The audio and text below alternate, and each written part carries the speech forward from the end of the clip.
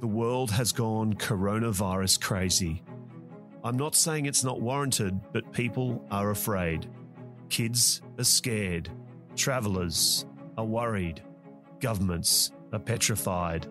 There is panic buying of toilet paper, and business is suffering, except toilet paper companies. In this short 5-minute podcast, we'll take a look at some of the myths around COVID-19 and take a lighter look at the pandemic and how it's affecting us all. Not just those infected, but those that are affected. This is Corona Crazy. Episode 3. Can anyone spare a square?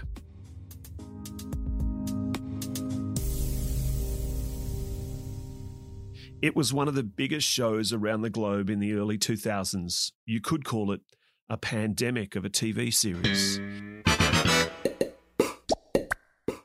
It went from country to country with people quoting lines from it in coffee shops and workplaces. Oh, damn. Something wrong? Yeah, there's no toilet paper in here. I usually check, but would you mind? I can't. I don't have it. I don't have a square to spare. I can't spare a square. Who would have thought those words would resonate around the world again in 2020? All across the world, there is a global shortage of toilet paper. This begs the question, why? Why toilet paper? Why not tinned food, bottled water, 2012 Pinot Noir from Tasmania? Let's explore why toilet paper. Yes, it's a really interesting one. So people are concerned about, day-to-day bodily functions, and I guess one of the most difficult bodily functions is going to the bathroom, and when I don't have the resource around me to be able to keep myself clean and function properly in the bathroom, that's a source of anxiety. So again, when I'm highly anxious and when the fear kicks in, rationality goes out the door. So sometimes we land on things that are important that aren't important. And that's one of those things. My daughter actually had another theory on why toilet paper. Well, I think it's really silly because there's more important needs, like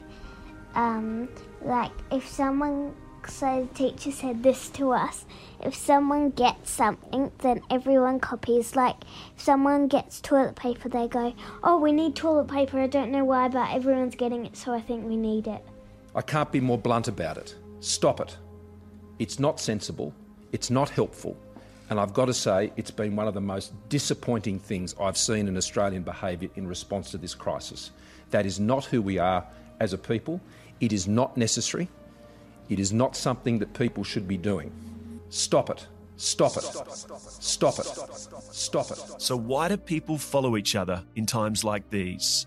Let's go back to our trusty brain doctor to find out why we just do what everyone else is doing. Yeah, it's another interesting problem that we're facing at the moment. People, as I said, and I have said to others, when people get scared, they do strange things. And when a lot of people get scared together, it's a dangerous situation. So what we see is genuine concern that, people are going to be isolated, that they're going to run out of resources, that ultimately they will, at the most deep core of our drive is to stay alive. And if I'm feeling like I'm threatened because I won't have resource to be able to do that, then, people do strange things like, fighting over toilet paper. Let's talk to someone on the street to ask if they've panic purchased loo paper. Oh, look, it's heaven. Toilet paper. Exactly. Oh, look at this, it's heaven, isn't it? I don't believe it. What are we going to do with it? I don't know. It's like gold. In episode 4, to mask or not to mask? That is the question.